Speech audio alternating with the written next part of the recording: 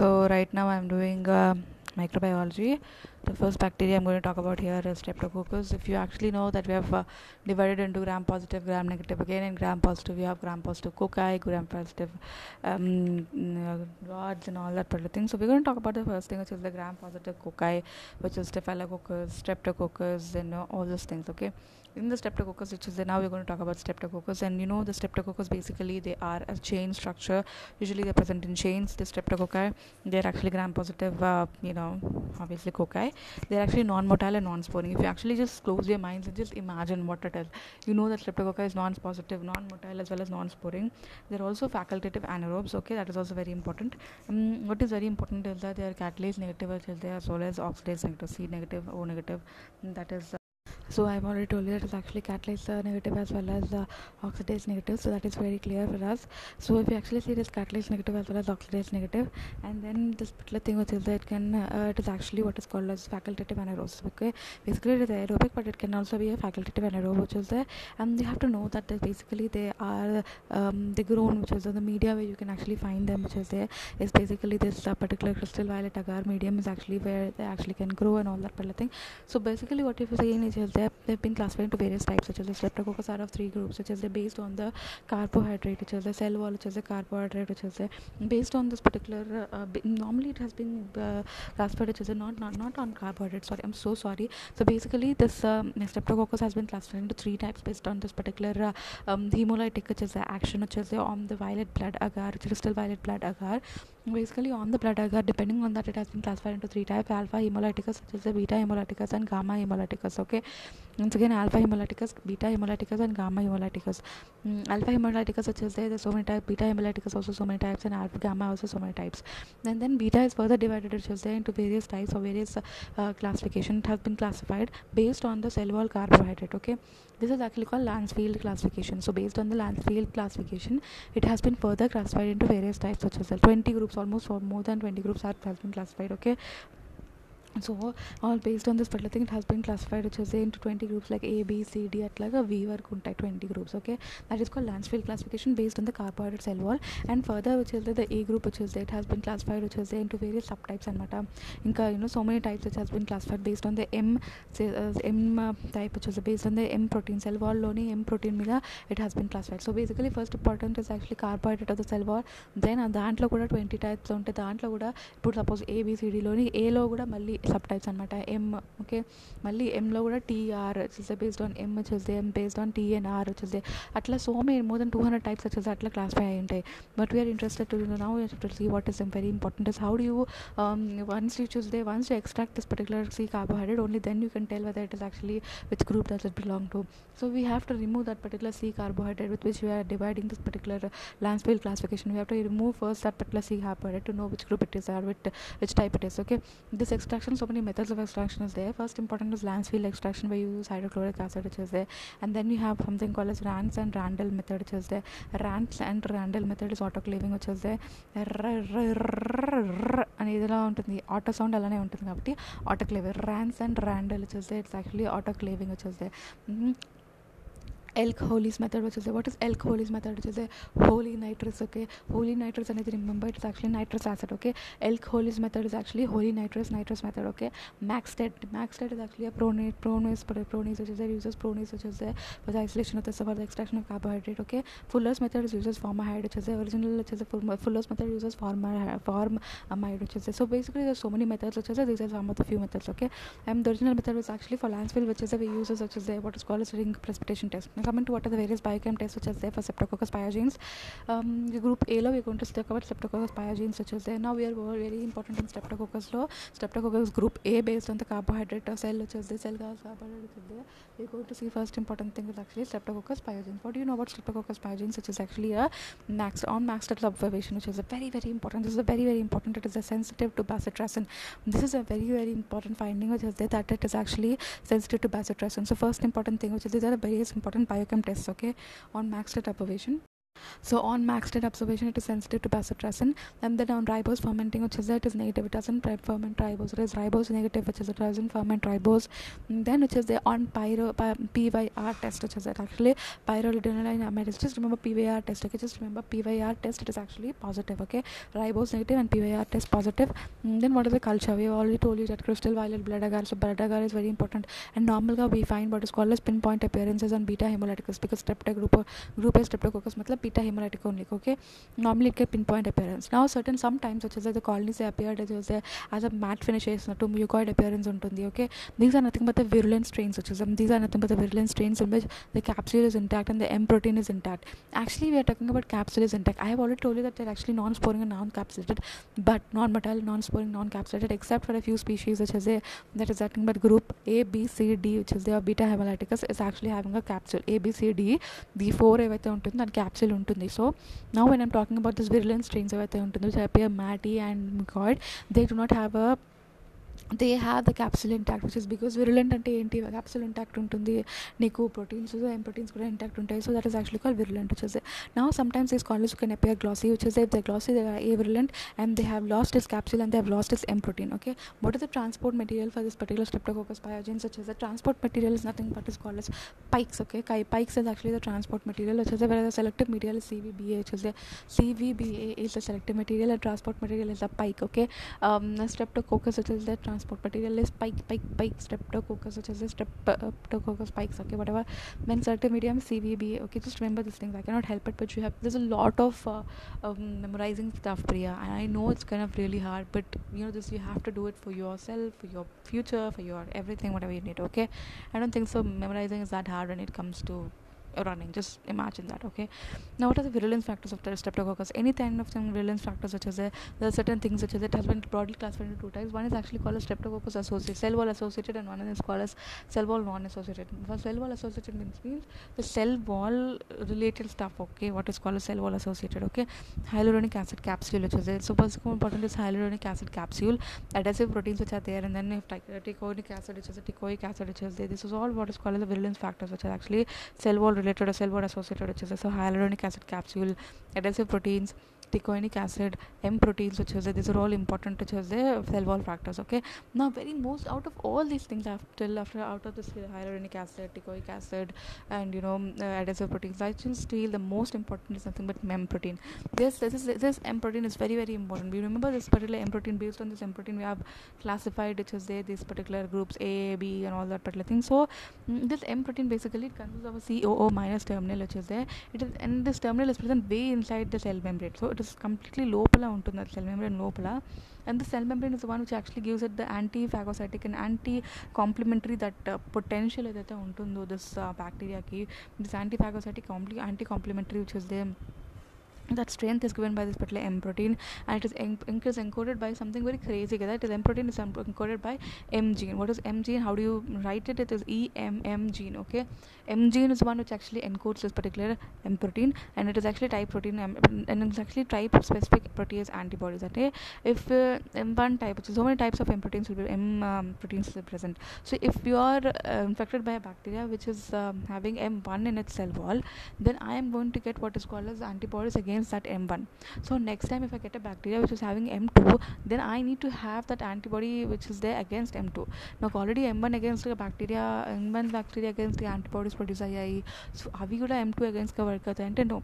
So M1 antibodies will act only on M1. Okay, that is called as type specific protective antibodies. Okay, next what is important is virulence factors. What do you mean by virulence factors? Which is secreted by the bacteria. This is very different. In continuation with the virulence properties, I've already told you which are actually secreted by the cell wall and which are actually present, which is secreted by the bacteria itself. The ones that are secreted by the bacteria itself, I've already told you what is there. The first thing we're going to talk about here is hemolysis, or also known as streptolysis. These are nothing but hemolysis, also known as streptolysis. These are nothing but example of this particular hemolysis or streptolysis are nothing but streptolysin O and streptolysin S. Okay, streptolysin O, which is there, is actually oxygen labile, means it is only will be that means SLO or SLO. Basically streptolysin O is active only in reduced form because it is actually oxygen labile. That is the reason oxygen by oxygen వచ్చేస్తే it will die. So oxygen that means in reduced state it is active. Okay, and the SLS is actually oxygen stable. SLS S means oxygen stable and good. So therefore it is active both in reduced as well as in oxidized states. And you have to remember that particular thing, that what are the properties of SLO is that it actually produces something called as lethal. They're basically lethal and they're basically cardiotoxic and leukocidal. Okay, that is the property of this particular thing, the cardiotoxic and leukocidal. As a result, this is actually the antigenic property of SLO, and therefore it produces something called as such as against this particular antigenic property you get something called as ASO antibodies are produced. So against SLO antigenic properties, which is you get ASO, and these ASO which is there, that is actually the one we are actually going to be measuring retrospectively. Okay, so basically you have to remember that SLO is also produced by the group C and group G. So we have already told you that group Streptococcus beta Streptococcus beta hemolyticus low. You have so many groups which is from A, B, C to almost V. So in that group C and group G also produce this particular SLO. Okay, not only just group A.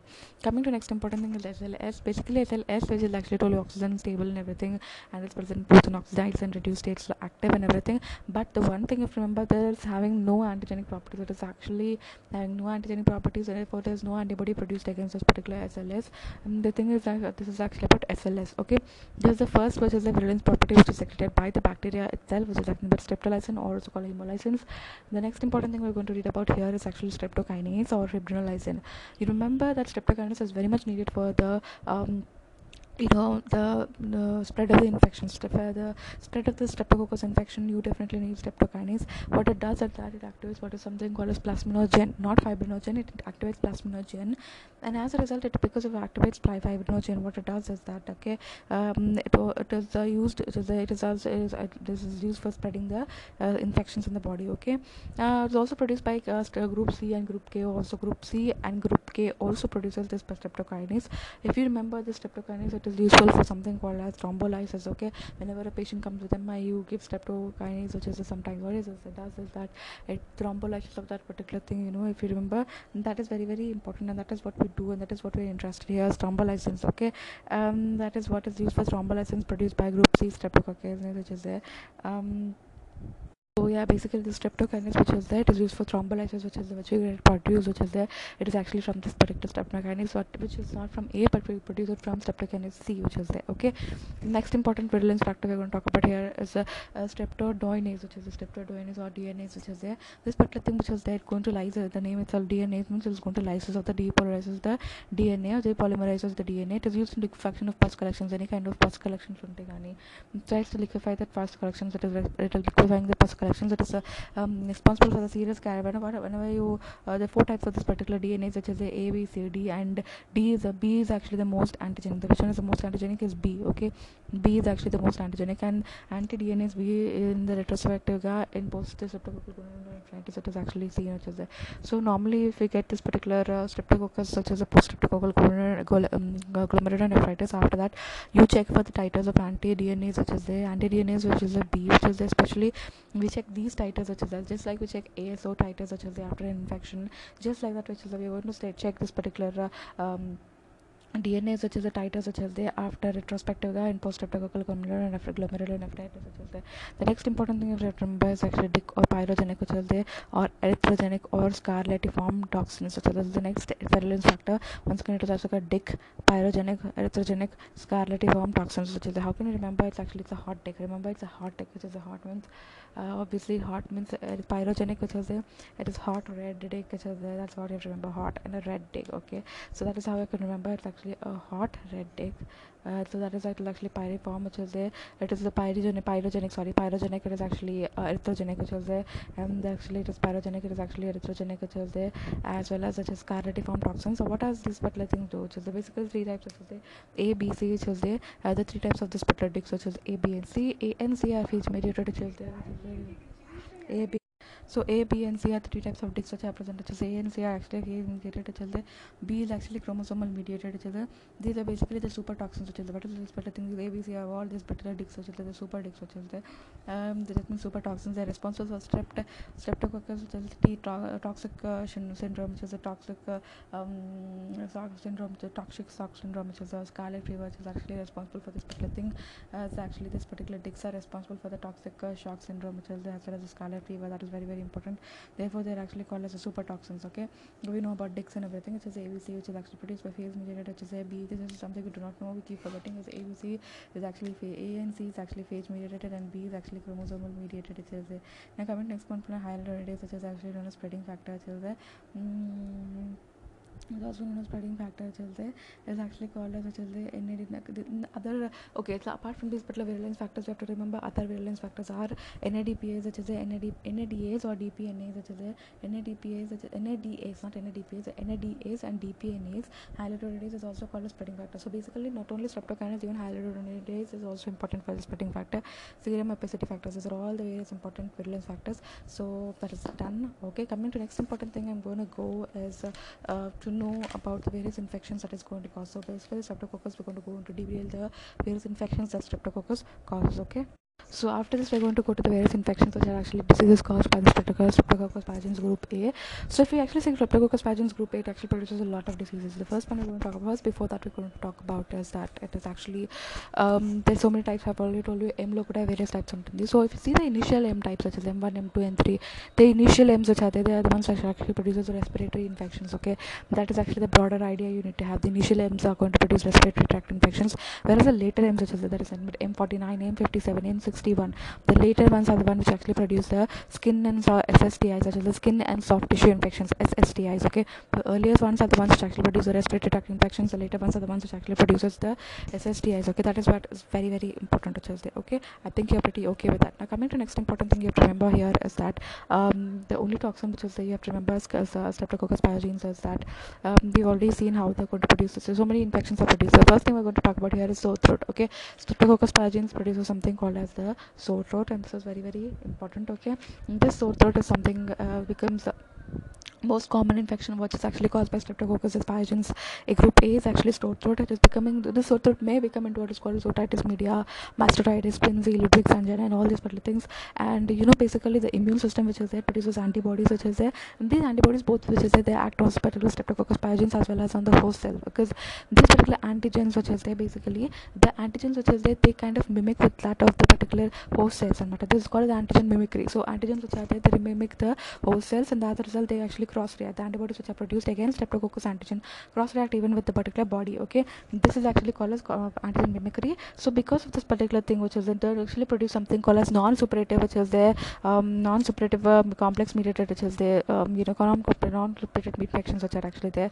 These are nothing but which is there rheumatic fever as well as glomerulonephritis. Because of rheumatic fever which is there, the rheumatic fever which is coming after a sore throat which is there, because basically you get sore throat, and which is there, what happens in sore throat is that all the antigens are produced in sore throat, which is there, and antibodies are produced, and then you get rheumatic fever which is there against a particular the heart, which is the cardiac system, which is that is called rheumatic fever. Rheumatic fever is only followed after a sore throat, whereas if it is particular glomerulonephritis, which is the glomerulonephritis only followed, which is the sore throat only, and also it also follows certain kind of superficial, which is the skin as well as soft tissue infections also. Okay, this is actually followed by skin, sore throat and skin and soft tissue infections, and it is caused by glomerulonephritis is not caused by everything, but it is only caused by certain toxigenic, which is the M types like M1, M3, M49, M50. So you just have to just remember that it is actually caused by certain M types, such M1, M3, M49, 57. These are the various types you have to remember. Okay, that is very important. Which is the next, coming to next important thing you have to remember is that it actually produces something called scarlet syndrome. I have scarlet, this particular thing,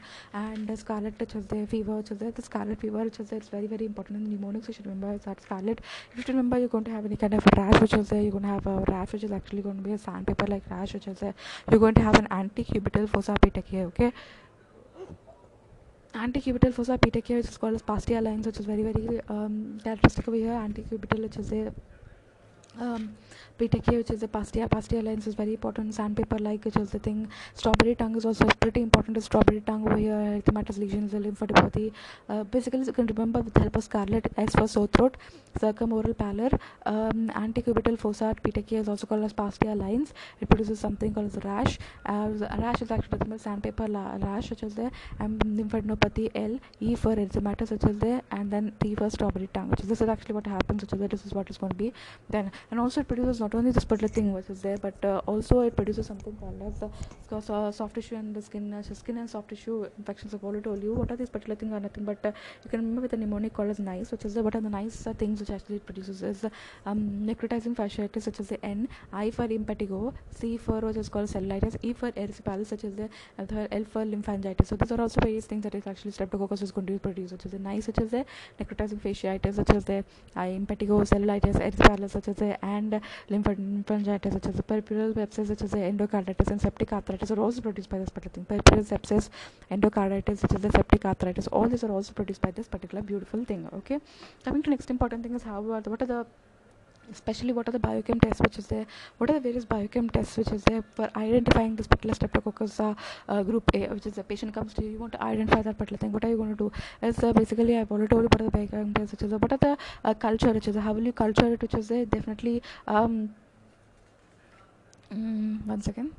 So you identify the patient which is there and you treat it accordingly, that particular thing. I will tell you what is about everything. And coming to the next important thing, if you actually give me 1 second. So I know that all kind of treatment, which is the only treatment you want to do over here, is actually definitely penicillins, such as actually beta lactams or penicillins. All streptococci, which is that they are very much responsive but very sensitive to what is called as this particular penicillins or beta lactam, which is very important. I think we got that point. Now coming to next important is about the group A, beta hemolytic group A. Now we're going to go to something called as group B, which is the group B streptococcus. Now if you talk about the group B streptococcus, they are actually nothing but capsulated cells there, and they are actually, I've already told you, A, B, C, D, which is there. These are the 4 things which are actually capsulated. Example of this particular group B streptococcus, you have to know the name, which is there. We do not know the name over here. Group B, which is actually called streptococcus A galactosemia, which is a galactemia, which is A galactemia, so basically this particular not galactosemia, but it is actually streptococcus A galactae. This is actually the group B streptococcus. It is pretty important. Okay, this is actually what is capsulated organism which was there. Coming to next important thing which is there, you have to remember that there are certain tests which is there, and there are certain cultures, and there are going to be certain infections. Let us see what are the biochem tests which is there of this particular group B streptococcus. There are 2 important tests we have to remember for this particular thing. One is actually the CAMP test, and the second one is actually Hippurate hydro test positive. Okay, the first thing which is the CAMP test, which is there, this is nothing but this helps you to tell that the enhancing effect of the hemolytic effect of the streptococcus. Okay, so whenever you have this particular streptococcus which is there, so whenever you take this particular the CAMP test, which is there, you take the particular culture media, you strike it, which is there, you make a linear line with Staph aureus, which is there, and you take 2 perpendicular lines, which is one is actually the streptococcus group B and one is actually the control, and after the 24 hours if you see basically what about inside the Staph aureus, which is there, it releases hemolysis. The Staph aureus also releases hemolysis, and Staph as well as streptococcus also, which is there, is green nearby. So basically this Staph aureus, which is there, is going to stimulate this particular streptococcus, which is there, and as a result you're going to get, which is there, what is called as this particular arrow shaped enhanced hemolytic action or enhanced hemolytic area. This is actually called as a CAMP test, which is there. So this is something you have to remember. So enhancement of this particular hemolytic activity of the streptococcus by this particular staphylococcus is called as this particular CAMP test positivity. And apart from this particular thing, it also gives you something called as a Hippurate hydro test positive. These are the 2 things you have to remember. Biochem test. Next what we're going to do is culture. Obviously culture, we've seen that here. Also blood agar pinpoint kind of beta hemolytic, which is there, will be seen, which is there. And then also apart from this particular thing which was there, Islams as well as Islams or Granda mediums also used, where you get orange pigment over here. You get orange pigment over here. So you can get orange pigment in this particular Islams, which is there, or Granada, which is the medium, Islams medium or Granada medium, which is there. So this is another very beautiful medium where you get orange color, which is there.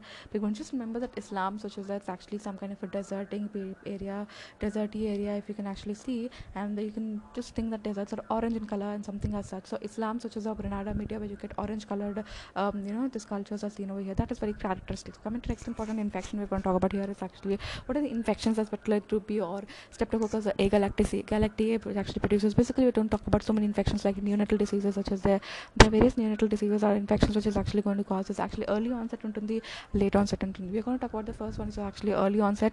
So if you see the early onset diseases which are actually produced over here, The first is the 6 days. So first 6 days, at first day to 6 days, which is what the baby is born. It's actually called early onset of perinatal, which is the infection, which is actually caused by the capsular serotypes, which is the 1, 3, and 4. Okay, so we just know that there are actually so many types, such as the of it's actually a capsulated, which is the Streptococcus B is capsulated. In this capsulated also, there are almost 10 serotypes, which is there. In this 10 serotypes, which is there 1, 3, and 4, which is the 1, 3, and 4, which is there.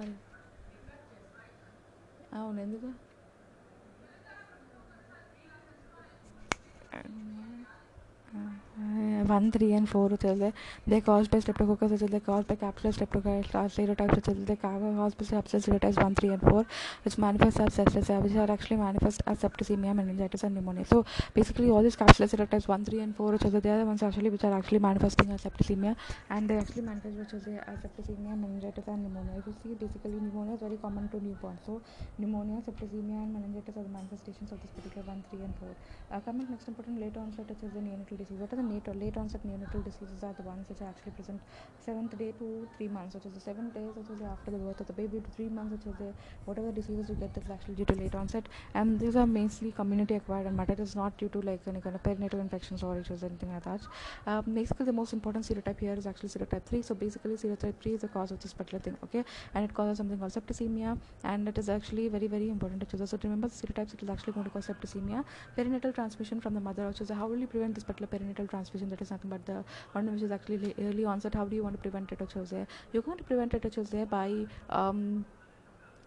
at 35 to 30 weeks of 37 weeks of period of gestation. You're going to take rectal swabs, which is there, and the lower vaginal swab, which is there, and you're going to do cultures. And if you get positive, which is there, then you're going to do intrapartum penicillin prophylaxis, which is intrapartum penicillin prophylaxis stuff. So normally what you do is that you just have to take some rectal swabs and vaginal swabs, which is there, and you see if you're just having anything positivity, then you have to give penicillins, and that is enough, more than enough. Okay, in other ages, which is there, so normally not only this particular thing, this is usually in the young age, which is there. Now and the other ages, such as that, normally it causes pneumonia, it causes peripheral sepsis, it actually causes endocarditis, all this particular thing. What is the drug of choice? Beta-lactam is always a drug of choice for anything which is streptococci. Okay, now group C streptococci, which is there, it's actually nothing but which is there streptococcus equinae, streptococcus equismilis, such as a smilis, such as a equismilis, such as a similis, such as equisimilis, such as a, and these are actually annual pathogens. Nothing, it's actually, remember streptococcus, the only thing you have to remember is group C low, streptococcus equi and equisimilis, such as a, they might give you all the names of streptococci, like streptococcus agalactiae, streptococcus, such as a pyogenes group A, which is there, all these little names it might give you, and they might ask you which of the following is actually a source of this particular streptokinase. That means you have to remember that streptococcus equi or streptococcus equisimilis, which is actually a group of group C streptococci. Then only you can answer this question. Okay, that is not bad. Okay, I mean, next important thing we have to go is actually we are done with now the beta lactams. So we are left out with alpha lactams, and we are left out with the gamma lactams. Okay, so alpha I'm so sorry, we are left out with the alpha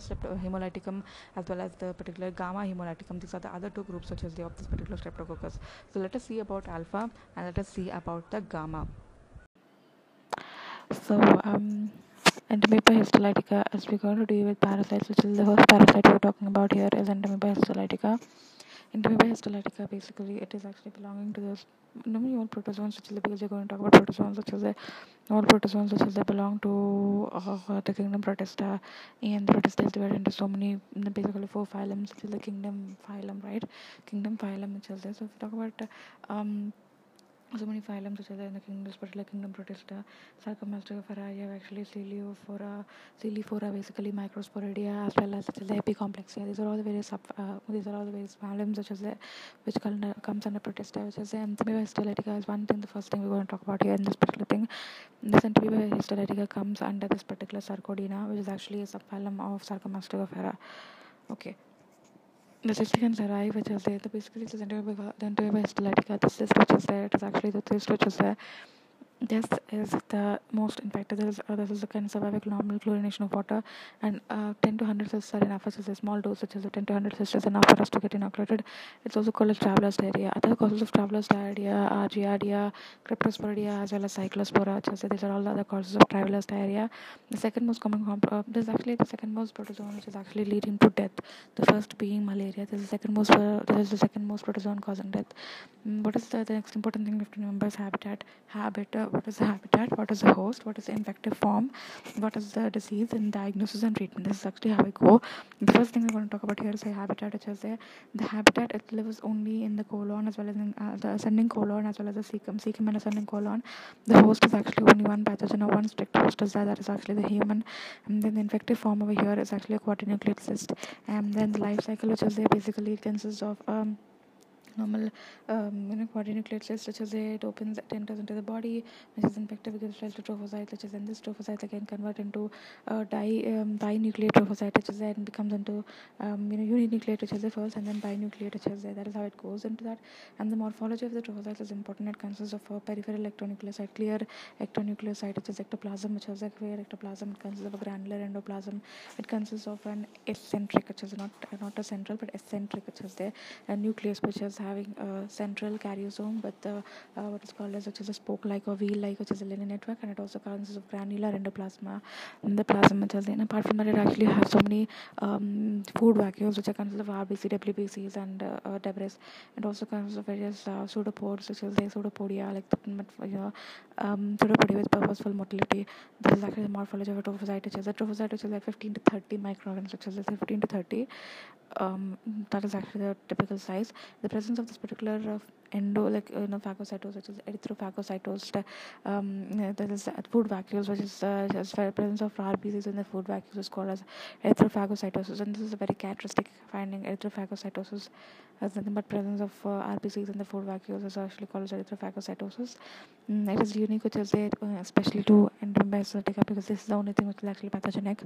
So we know the stages, which is actually having a pre-cyst stage, and then you're having a uninucleate cyst, where you have the difference between a pre-cyst and a uninucleate cyst is that a pre-cyst does not have any kind of glycogen body, and as well as the chromatoid bodies are not present, okay, whereas uninucleate cyst, which is that consists of a single nucleus as well as two chromatoid bodies and one glycogen mass.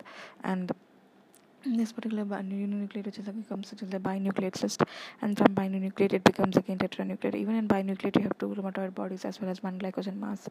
And then this is actually the tetranucleate cyst, which is there, is actually the infective form. It is actually 10 to 15 microns in size, which is the ones mostly almost 85 to 90% patients, which is they're asymptomatic, and they, even though they ingest these, are actually asymptomatic. Only a few people which is they become symptomatic. What happens is that this particular tetranucleate cyst, it attaches to the mucosa of this particular ascending colon as well as the cecum, and it's just because of the action of protease, which is there, it actually produces, which is there, it attaches to the mucosa, and there's a protease action, and that actually forms a particular ulcers called as water bottle ulcers, also called as this particular flash shape undermined ulcers or water bottle ulcers. This actually happens, and now it starts, which is it is actually causing what is called as amoebic dysentery and anything which is actually invasive and which is involving blood and mucosa. The dysentery incubation period is 2 to 6 weeks, which is the presence with diarrhea. There's going to be a lot of diarrhea, abdominal cramps will be there, so you'll have a diarrhea, abdominal cramps, blood and mucosa. 5% of the patients, such as they enter into the portal system, which is characteristic. 5% of the patients, this enters into the portal system.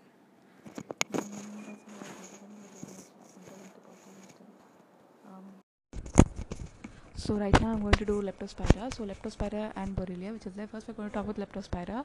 Basically Leptospira has 10 pathogenic species. Like it has so many pathogenic species. But if you know I talk about Leptospira interrogens on Leptospira Noguchi, which is a Noguchi Leptospira. So I remember this, like when you're doing an interrogation, they'll not allow any kind of Gucci bag, right? Interrogation.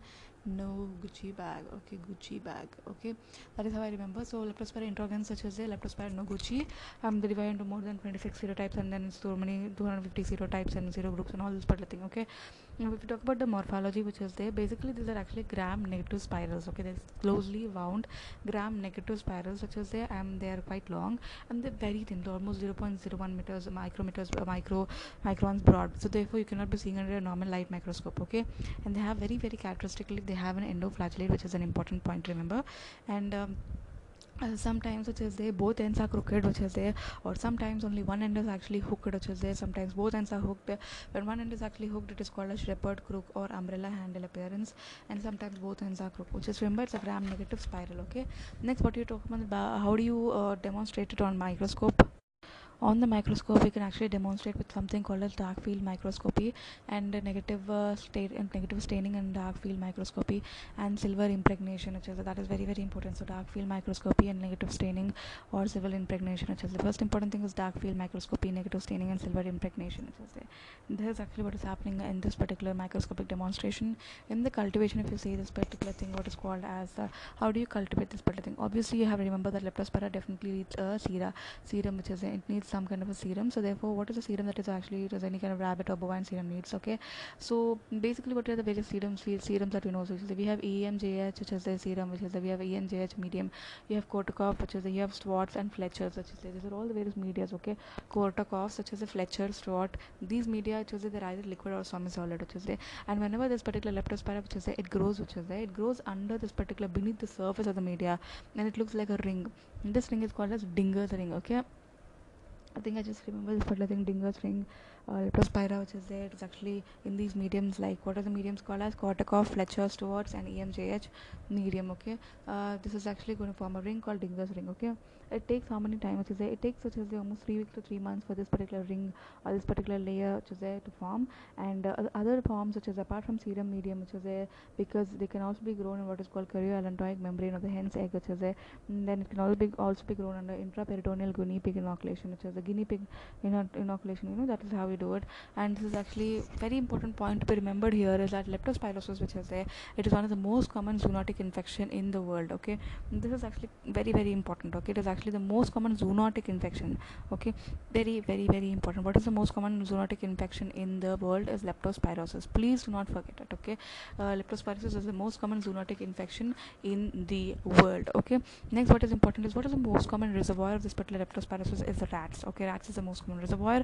Other reservoirs which is there includes, which is so many domestic animals and mammals like cows, dogs, pigs, sheep. All these are also very important reservoirs of this particular leptospirosis, and they are always asymptomatic in this particular kidneys only. They are asymptomatic in these particular reservoirs. And the mode of infection which is there is that percutaneous or mucous membrane exposure to the urine contaminated water. Okay, so whenever these dogs, the cows, and all these particular things which is there, the urine which is there is what is contaminating the water which is there. This particular thing which is there, if it is percutaneous or mucous membrane which is, it comes in contact with this particular thing, then I'm going to get the infection. Okay, so mode of infection is obviously percutaneous mucous membrane exposure to urine contaminated water is obviously the thing that happens over here. And 40%, most of them which is there, whenever the disease which is there, most of them which is there, they are most asymptomatic, and some of them which is there actually they become symptomatic patients. And in that symptomatic also, some of them which is that they might develop something called as anecteric febrile illness. That means there is no ectris, so it is also called anecteris febrile illness. It's just slight fever and then it's all set. Okay, so it is all called as anecteric febrile illness. But 5 to 10% of the patients, almost 5 to 10% of the patients, they might develop something called as a Weil's disease, or also called as icterohemorrhagic fever. So that is very characteristic, we have to know. So once again, which is there, 60% loni, 40% are asymptomatic anamata, 5 to 10% they develop severe anamata. The severe disease, what do they develop? They develop something called as Weil's disease, or also called as icterohemorrhagic fever. That is characteristic over here. Weil's disease is also called as icterohemorrhagic fever. Okay, normal other part is actually anecteric febrile illness. Okay, what is this Weil's disease? You have to remember. Okay, this Weil's disease basically this has an incubation period of 2 to 10 days anamata, 2 to 10 days, almost like 2 to 10 days, and it is actually a biphasic. Right, it's actually having so many stages anamata. The first stage which is there, it is called as bacteremia. The second stage is actually called as immunological stage. So the first stage which is that occurs in the first week. Okay, what is this particular stage? It is characterized by non-specific. We do not have any kind of specific symptoms in this particular first stage. It's just general bacteremia, where you have general fever, you have myalgia, arthralgia, conjunctival suffusion, and rashes. It's just very general. Okay, just like how a typical thing like bacteremia appears. Okay, it is only seen in the first week. Okay, this is actually called the stage of bacteremia. Bacteria is present in your blood right now. Okay, next important thing is actually called the immunological stage. Obviously, here what happens over here is that here you are going to have something called as a triad will be present. And what is this triad? You will be having jaundice, you will be having what is called as acute renal failure, as well as hemorrhages, such as it. Because Weil's disease is also called as icterohemorrhagic fever. That means icteris matlab you have to have some kind of which is a jaundice which is associated. So icteris matlab jaundice, hemorrhages matlab hemorrhages will be there, as well as renal failure will be there. Okay, acute renal failure will be present. So this is actually the triad: jaundice, renal failure, as well as hemorrhages will be present. Okay, mortality which is there is actually 10 to 15% mortality will be present in this particular immunological state. Okay, that is what is happening. Now coming to next important thing you have to remember over here is how will you diagnose this patient. Okay, obviously diagnosis of this patient is very simple. All you have to do over here is that in the first week, that is when it's a stage of bacteremia, you will be having bacteria in the blood. So you will take the blood which is there, and this blood will be positive for this particular bacteria. And how will you do this, how will you demonstrate, is by microscopically, dark field microscopy. Dark field microscopy we already learned which is in that way.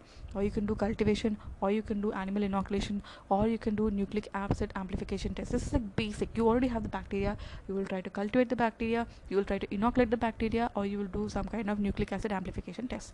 The second week low, what happens is that there is no bacteria over here, but what you'll do here is the urine which is there, it is positive in second week. Okay, urine which is there, it is positive. So in this particular urine low you can find so here what happens in the second week, in the first week you can see in the blood low you will be able to see what is called as bacteria. In the second week, even in the urine you can see this particular bacteria. So you will take the urine, that urine low you will try to demonstrate in the presence of dark field microscopy. You will do again cultivation, same again. How will you do cultivation? You will do animal inoculation, you will do NAT, such as the nucleic acid amplification test, the same process. The third thing you'll do is serology. Serology, when I'm talking about in bacteria, in this entire microbiology, whenever I'm telling serology, it means something related to the immunoglobulins. Okay, that is what is serology mainly specifying, or it is related to. And the serology which is there is obviously positive in the second week. And then here what happens is that genus specific tests are done, like immunocomplement fixation, there's complement fixation, indirect fluorescence antibody test. All these are nothing but the serological tests that we do. Okay, and what is the thing that we do is that PATOC1 strain of Leptospira biflexa is actually used, or we can tell you it is actually used for this particular purpose. Okay, PATOC. Okay, PATOC, which is actually PATOC. I'm calling it as PATOC1 strain of Leptospira biflexa. It's actually not called as Leptospira anything else. It is called Leptospira biflexa. How will you remember it as Leptospira biflexa? Is you can remember this way that leptospirosis or Weil's disease is actually having two stages, right? What is the first stage? Stage of bacteremia and stage of immunological stage. So bi stages. Okay, so Leptospira biflexa.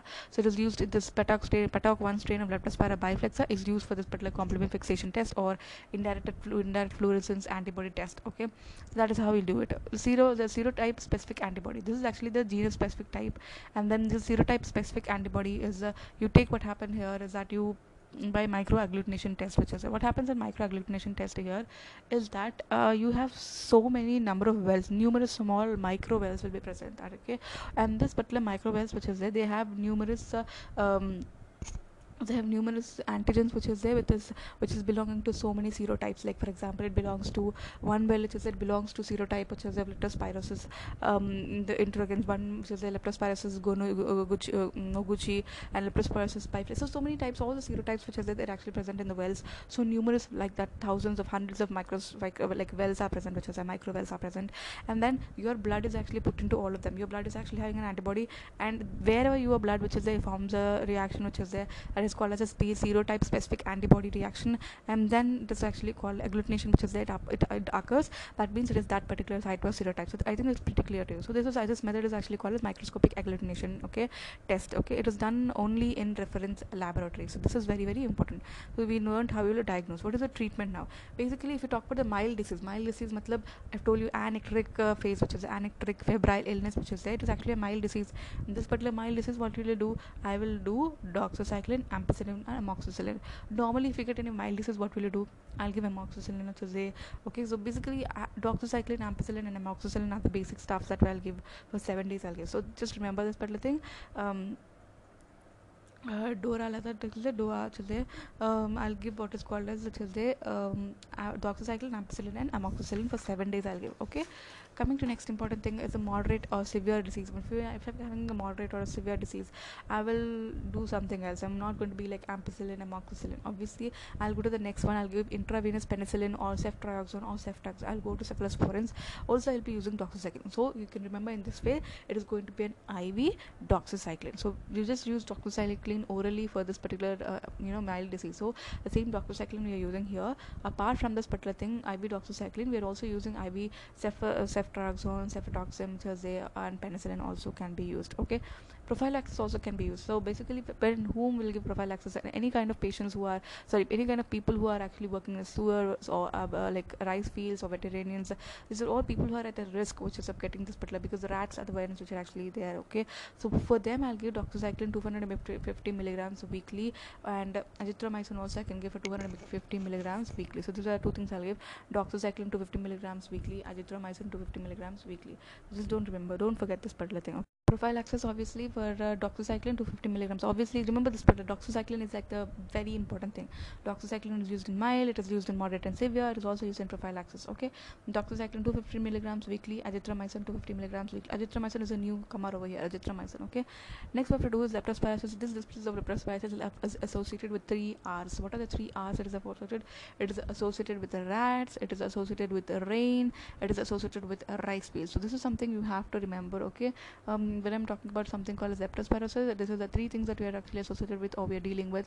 One is the rats, one is the rain, and one is the rice fields. Very, very, very important. Okay, so leptospirosis. Okay, I'm done with leptospirosis. A beautiful disease. Coming to the next disease. Okay, so Borrelia is the next disease that I'm going to be talking about here. And whenever I say Borrelia, you have to remember one quote should be coming to you. Like me, Borrelia is always relapsing. It just keeps on and on and on and on and on, and keeps on getting bored. So that is very, very important. Like me, keeps on coming again and again and again and again, relapsing, and it is kind of boring. So Borrelia, like me matlab Lyme disease. Okay, and relapsing fever. This is actually very, very important. Okay, so basically this is also a gram negative spiral only here also, but it is actually an irregular spiral. Leptospirosis was a regular spiral. It was kind of a disciplined regular spiral, but this is an irregular spiral. Also this particular Borrelia is actually kind of a broader. It was 0.3 to 0.5 micrometers broad. Okay, whereas that it was very small in leptospirosis. And this particular Borrelia, it actually consists of an endoflagellate, and that is also present in leptospirosis that is there. Why is Borrelia so relapsing? It just keeps coming and again and again and again. Why is it relapsing? Is because it is due to antigenic variations by the bacteria. So because of this antigenic variations, which is trying to adapt every time, due to the antigenic variations, it keeps on adapting itself every time. So as a result, it is actually always a relapsing fever. It causes a relapsing fever. Okay, that is very, very characteristics of this particular Borrelia. Okay, keeps on adapting. Now there are two types of this particular. When I'm talking about relapsing fever, there are two types of relapsing fever I'm going to talk about here. One is actually called as a louse-borne relapsing fever, and the second one is actually tick-borne relapsing fever. Both of them are actually relapsing fevers. One is actually caused by louse, and one is actually caused by the tick-borne. Okay, louse-borne is actually, how I remember over here is louse. It's also called as in Telugu pelu. That's not lice which we have in our hair. So pelu, which is there, is actually louse, and whenever you get this lice or pelu are always recurring. They always keep coming in again. So you can remember it's actually a kind of a relapsing fever. And also whenever you get lice, you feel like your entire world is upside down. You just once you get it, and it's like it feels like an epidemic. You feel like, oh my god, I cannot live without this. I mean, I cannot just live with this. I'm sorry, live with this. It's just irritating and very frustrating. So it's an epidemic for you. So that is how you can just imagine that particular thing. So how do you think this is actually going to happen? So this is actually known as epidemic relapsing fever. So basically louse-borne fever is actually an epidemic relapsing fever, and the causative organism, listen to me carefully, is Borrelia recurrentis. Also just like our pelu, it keeps on recurring. This is also called as Borrelia recurrentis. So this epidemic it's also called epidemic recurring fever.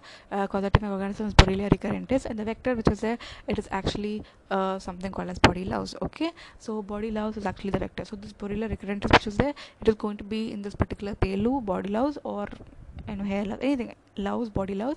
And you have to remember it's actually a strict human pathogen. There is no other reservoir for this particular thing, always in the human pathogen. And the mode of infection of this particular thing is actually, it does not bite. We all know that it doesn't bite. All is happening is here feces inoculation. Whenever it shits, okay, the feces which is there, it gets inoculated into this particular percutaneous or mucous membranes, and then skin breaks, it just gets inoculated in this, and that is how the bacteria, the Borrelia recurrentis, which is, it enters into the body. Okay, it's a severe disease. Basically, it is a severe disease and it has 1 to 2 relapses. Okay, severe disease but less 1 to 2 relapses untai. Okay, so because God is very good to us and kind to us, if it is actually a severe disease you have less relapses. Okay, so it's a severe disease with a mortality of 4 to 40%, which is kind of crazy and dangerous. Okay, so that is what you have to remember. I think it's pretty clear.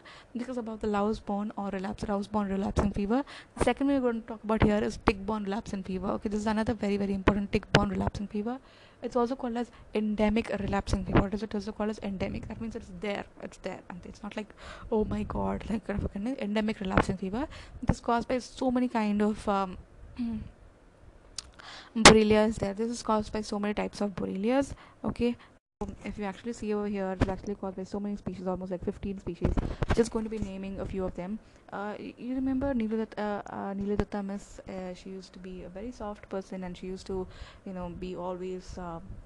Walking in the park. She was one of my teachers. So Neeladatta is always walking in the park is what I remember very well, and that is how I made this mnemonic. What are the causes of this particular tick-borne relapsing fever? As Borrelia parkeri, Borrelia hermesi, Borrelia dattoni, and dattoni, as well as the Borrelia turicati. So the turicati. So this is how the various causes. So in the park, dattoni, hermesi, and turicati. Okay, these are actually the causes of this particular thing. The vector which is there, that is actually in the soft tick. She's a very soft person, so in the soft tick. What is the reservoir? If you actually see, unlike this particular louse-borne fever, which is there here, the tick-borne fever, which is there, it is having a reservoir which is actually rodents. Okay, rodents, which is they are the ones which are actually the reservoirs, and the mode of infection, unlike the louse-borne, is actually the bite of the particular the tick, which is a soft tick, which is when it bites the particular bacteria, which is that gets into the body. That's how we get the disease. And the disease which is there, just like Neeladatta is, it was very mild. It's very a mild disease, and only 5 to 7 relapses will be present. Okay, mortality very less. Okay, that is, I think it's pretty clear for us. Okay, those are the clinical features of both of the relapsing fevers. Obviously, the name itself, it's a relapsing fever, so it's actually a remitting relapsing fever with an incubation period of 2 to 10 days. So both of them are relapsing fevers. That is pretty clear. Okay, and then sometimes which is there, it can become even a severe disease. And whenever you have a severe disease, okay, if you remember this episode in House, okay, if this, but there was one episode in House of Dr. House where you have a girl, she had a pubic tick, okay, pubic hair tick, I should say. So that caused everything, that caused the entire problem, like jaundice, hepatosplenomegaly. She had this everything. She had jaundice, hepatosplenomegaly, she had the seizures, almost like meningitis, hemiplegia, lymphadenopathy, hemorrhagic manifestations, all this particular thing. There's like brain involvement, there's jaundice, hepatosplenomegaly, lymphadenopathy, hemorrhagic manifestation. So this is actually a severe disease. Okay, that is very rare. Okay, now what is the diagnosis of this particular thing, this particular Borrelia, this thing? How will you, relapsing fever, how will you diagnose? Is particular in the blood, which is there. Whenever you are having initial febrile stage, which is there, if it is in the blood, we can demonstrate this particular bacteria with the help of a wet mouth or a Giemsa smear, and then which is there, it is going to show you some kind of irregular spirals, which will be showing you irregular spirals. So with this help of this particular wet mounts as well as Giemsa spear, I can actually show the irregular spirals of the Borrelia, or you could even do the culture of the bacteria in some kind of a medium called as BSK medium. What is this BSK medium? Is actually called as Barber Stoner Kelly medium, which is a very slow culture we'll be doing in this particular thing. Slow culture of this particular bacteria will be present over here, or you can even do obviously a NAT, which is there, or you can do serology. And serology, but serology is not very useful because I've already told you in the beginning that it is a very adapting kind of a bacteria. It keeps on changing, the antigenic variations will be there, so that is the reason why it is not that important. There is a treatment of this particular relapsing fever. Is if it is actually a louse-borne, I will give a single dose of tetracycline or macrolide, only a single dose of this particular tetracycline and macrolide. And then if you remember, if you had palo, once I used to do with this particular what do you call, Medicare, I think it was like Fasac, all of them will be died. So this is also single dose of tetracycline and macrolide, which is there. Okay, then for tick-borne, which is there, you have to do tetracycline and macrolide for 10 days, which is there, you have to do this particular thing. And in CNS involvement, what is the CNS involvement which is there? If it is any kind of CNS involvement is present in severe disease lager, intravenous penicillin as well as third generation cephalosporins. That is pretty clear for you about this. Was about relapsing fever. Let's go to the next important thing, which is called as a Lyme. Okay, so Lyme disease, which is there, it's also another boring Borrelia. It is actually caused by so many things, which is there. The most common vector, which is bone disease. What is actually the most common vector bone disease in USA? The most common vector bone disease in USA is actually Lyme. Oh my god. So just like this, but next is actually Lyme's disease, I've already told you. So in Lyme's disease, a causative organism which is there is Borrelia burgdorferi and burgdorferi in USA, because it's, that's one. And then you have also other things like Borrelia avzeli and garini. Okay, Borrelia schilde, okay, called as avzeli, and that is garini. It's a more common in Asia, whereas Borrelia burgdorferi is more common in USA. And the vector is obviously exotic. It's not exotic, it's exotic. Okay, exotic species. It's actually a hartic. The reservoirs is obviously the rodents as well as the deer. The rodents and deer, that's kind of a weird combination, but it's actually, yeah, it's basically rodents as well as the deer, such as that is actually they are the particular reservoirs of this particular thing. And the incubation period is actually 3 to 32 days is actually the incubation period.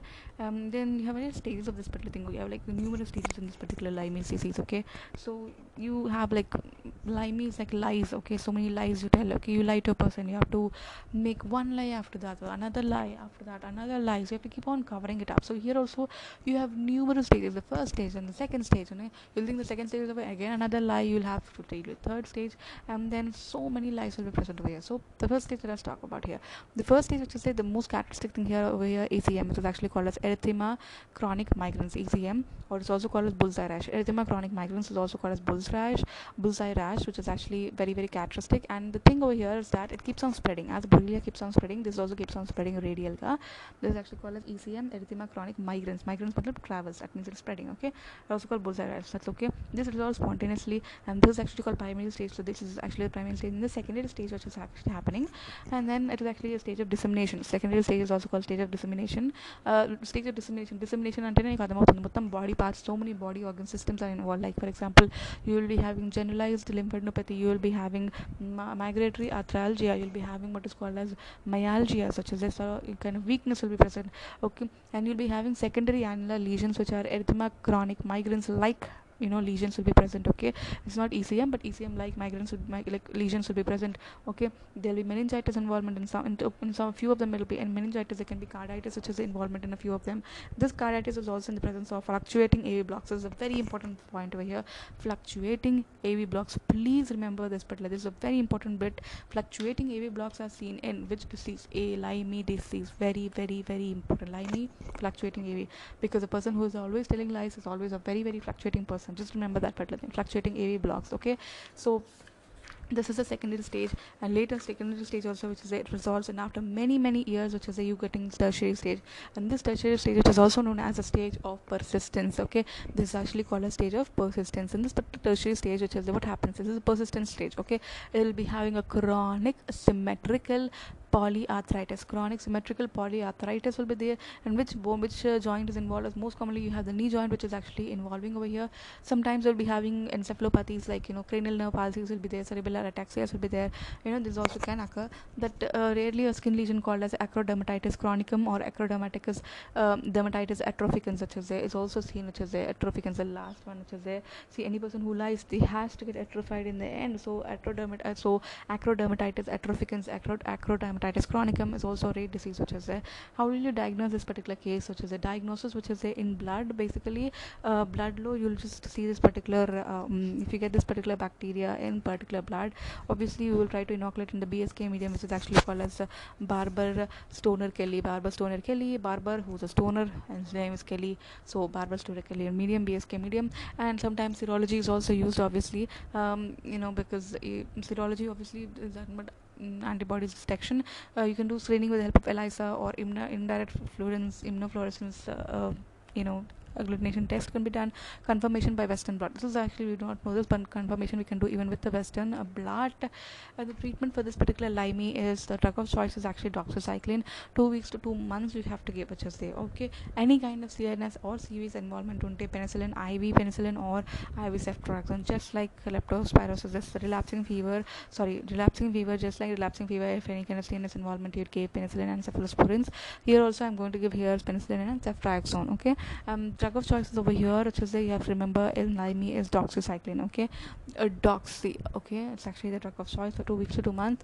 Whereas in particular relapsing fever, I gave you very importantly tetra and macrolides. Okay, tetracycline and macrolides. Okay, so I think just remember, how will you remember what is this tetracycline and macrolides in this particular relapsing fever? I told you, um, you know.